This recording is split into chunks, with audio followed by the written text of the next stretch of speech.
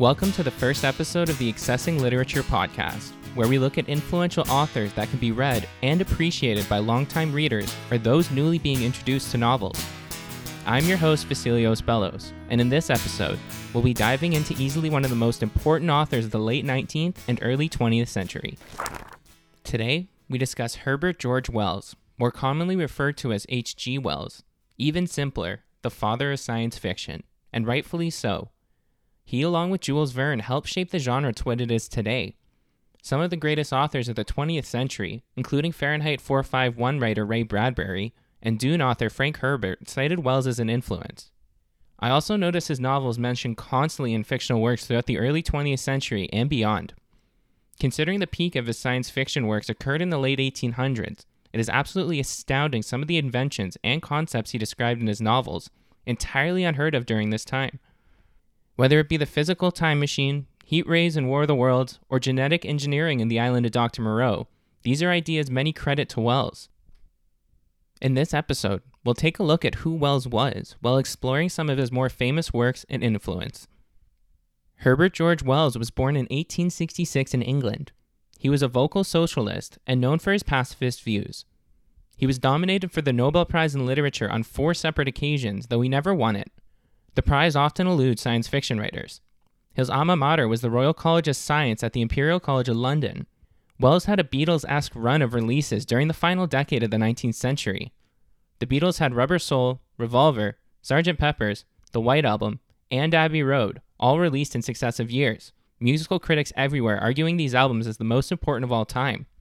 H.G. Wells came out swinging with The Time Machine in 1895, followed by The Island of Dr. Moreau, The Invisible Man, and The War of the Worlds in consecutive years. Whether you're a fan or not, you've probably heard of at least 2 or 3 of these works. Pretty incredible.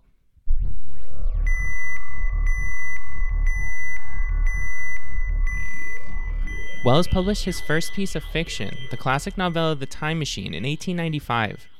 This is an absolutely astounding first release, and was the first time a physical version of a time machine was ever considered.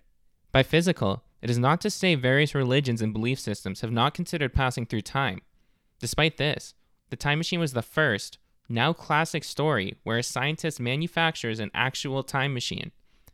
When discussing his writing style, the first 2 pages of this work truly exemplify his ability to conjure beautifully descriptive passages, truly manipulating the language in such a satisfying way, while still remaining accessible to the majority of readers.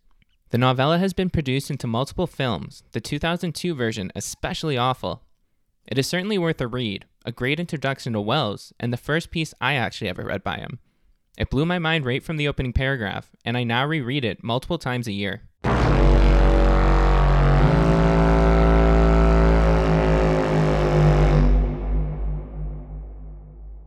That is the absolutely most terrifying sound in the world, and one that gave me nightmares as a child. Many of you may recognize it from the War of the Worlds film, adapted from the next Wells novel we will be discussing of the same name. This is the same War of the Worlds that was adapted for a radio broadcast in 1938 and actually sparked widespread panic.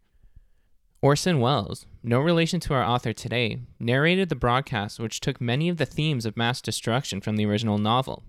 In my opinion, it has the most satisfying alien invasion ending of all time.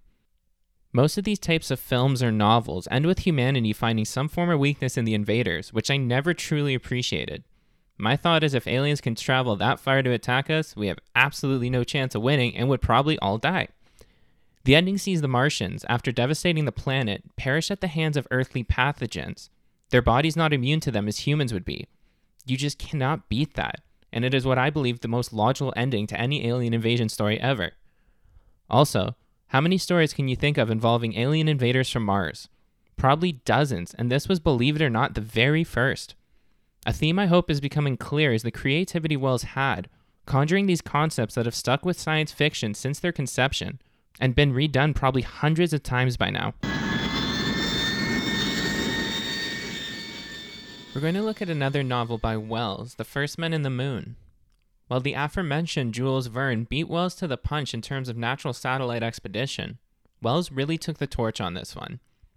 The protagonists include an eccentric scientist, Mr. Cavor, and a businessman, Bedford, who kind of falls into the adventure. The scientists produce a new substance called cavorite, which produces weightless qualities. By constructing a spacecraft with windows made out of the substance, he's able to make it to the moon.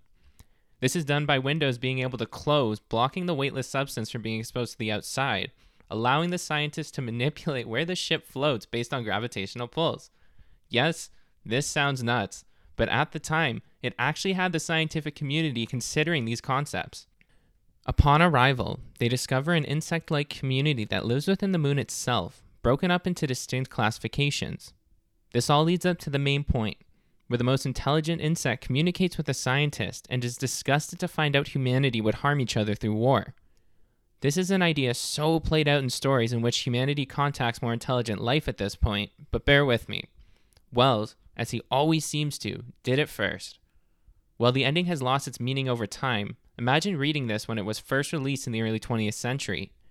This was not a story that had necessarily been done yet, and I know it would have had a more profound effect on those lucky enough to read it upon release. We're finally going to discuss two other concepts, genetic splicing and invisibility, which Wells did not consider himself but brought to the forefront. Simply, these two concepts would most likely not be as prevalent as they are in literature if it was not for Wells. First, genetic splicing. This was a concept considered decades prior to Wells' writing career. Origins of this are often linked with Gregor Mendel when he first discovered genetic inheritance in 1865 using peas. It was more than a century later when Paul Berg established the cut and splice method that resembles something similar to a Wells book. The novel I am referring to is The Island of Dr. Moreau. This, as many know, is about Moreau combining various animals to form new disturbing species. Described as the scientist's most complex creature, Moling is a combination of a bear, a dog, and an ox. I actually have a lovely copy of this book with multiple illustrations, leaving no disgusting detail to the imagination. I also saw the film starring Marlon Brando and Val Kilmer. It was not very good. An exceptional novel nonetheless, and while the concept itself is not entirely original, it is so well written. I think even that is a compliment to Wells. Anytime there is a novel where he did not introduce some brand new thing into science fiction, it gets marked down slightly, despite the fact that every other writer in the genre has taken so much from him. Truly amazing. The other previously mentioned idea of invisibility is another concept not original to Wells, but his novel being so influential nonetheless. The book I am talking about is The Invisible Man. It follows a similar theme in which a genius scientist has their own creation drive them insane. Mary Shelley's staple in literature sees Dr. Frankenstein driven insane by his monster. Wells follows suit, in which his main character begins losing his mind after discovering how to turn himself invisible, but unable to turn himself back. Wells cites Plato's Republic, a work he often read as a child, as a massive influence on the novel. Republic follows a legend that believes if an individual were invisible, they would act as though they were a god. This idea no doubt translated over to the Invisible Man, the scientist carrying out seriously heinous acts throughout the story. This was such an enjoyable read, but has been torn apart at various points by the physics community.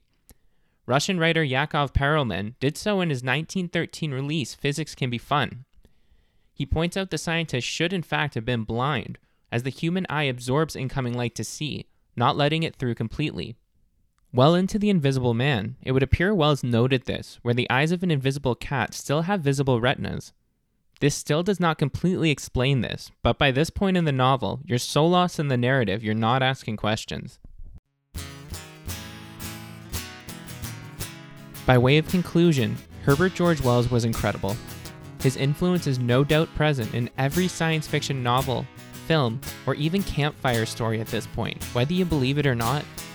The concepts he established that we mentioned prior, including a time machine, the War of the Worlds heat rays, and conclusion, were never done before, but are now a staple in the genre.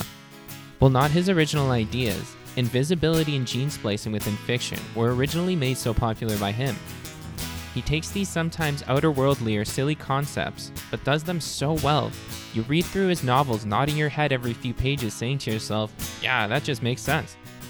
My recommendation would be The Time Machine if you're looking to start with Wells. It was his first release, and it being a novella is a nice bite-sized piece of literature you can knock off in a few days tops. Anyone interested in literature, whether you're a fan of science fiction or not, should at least give Herbert George Wells a shot based on his influence.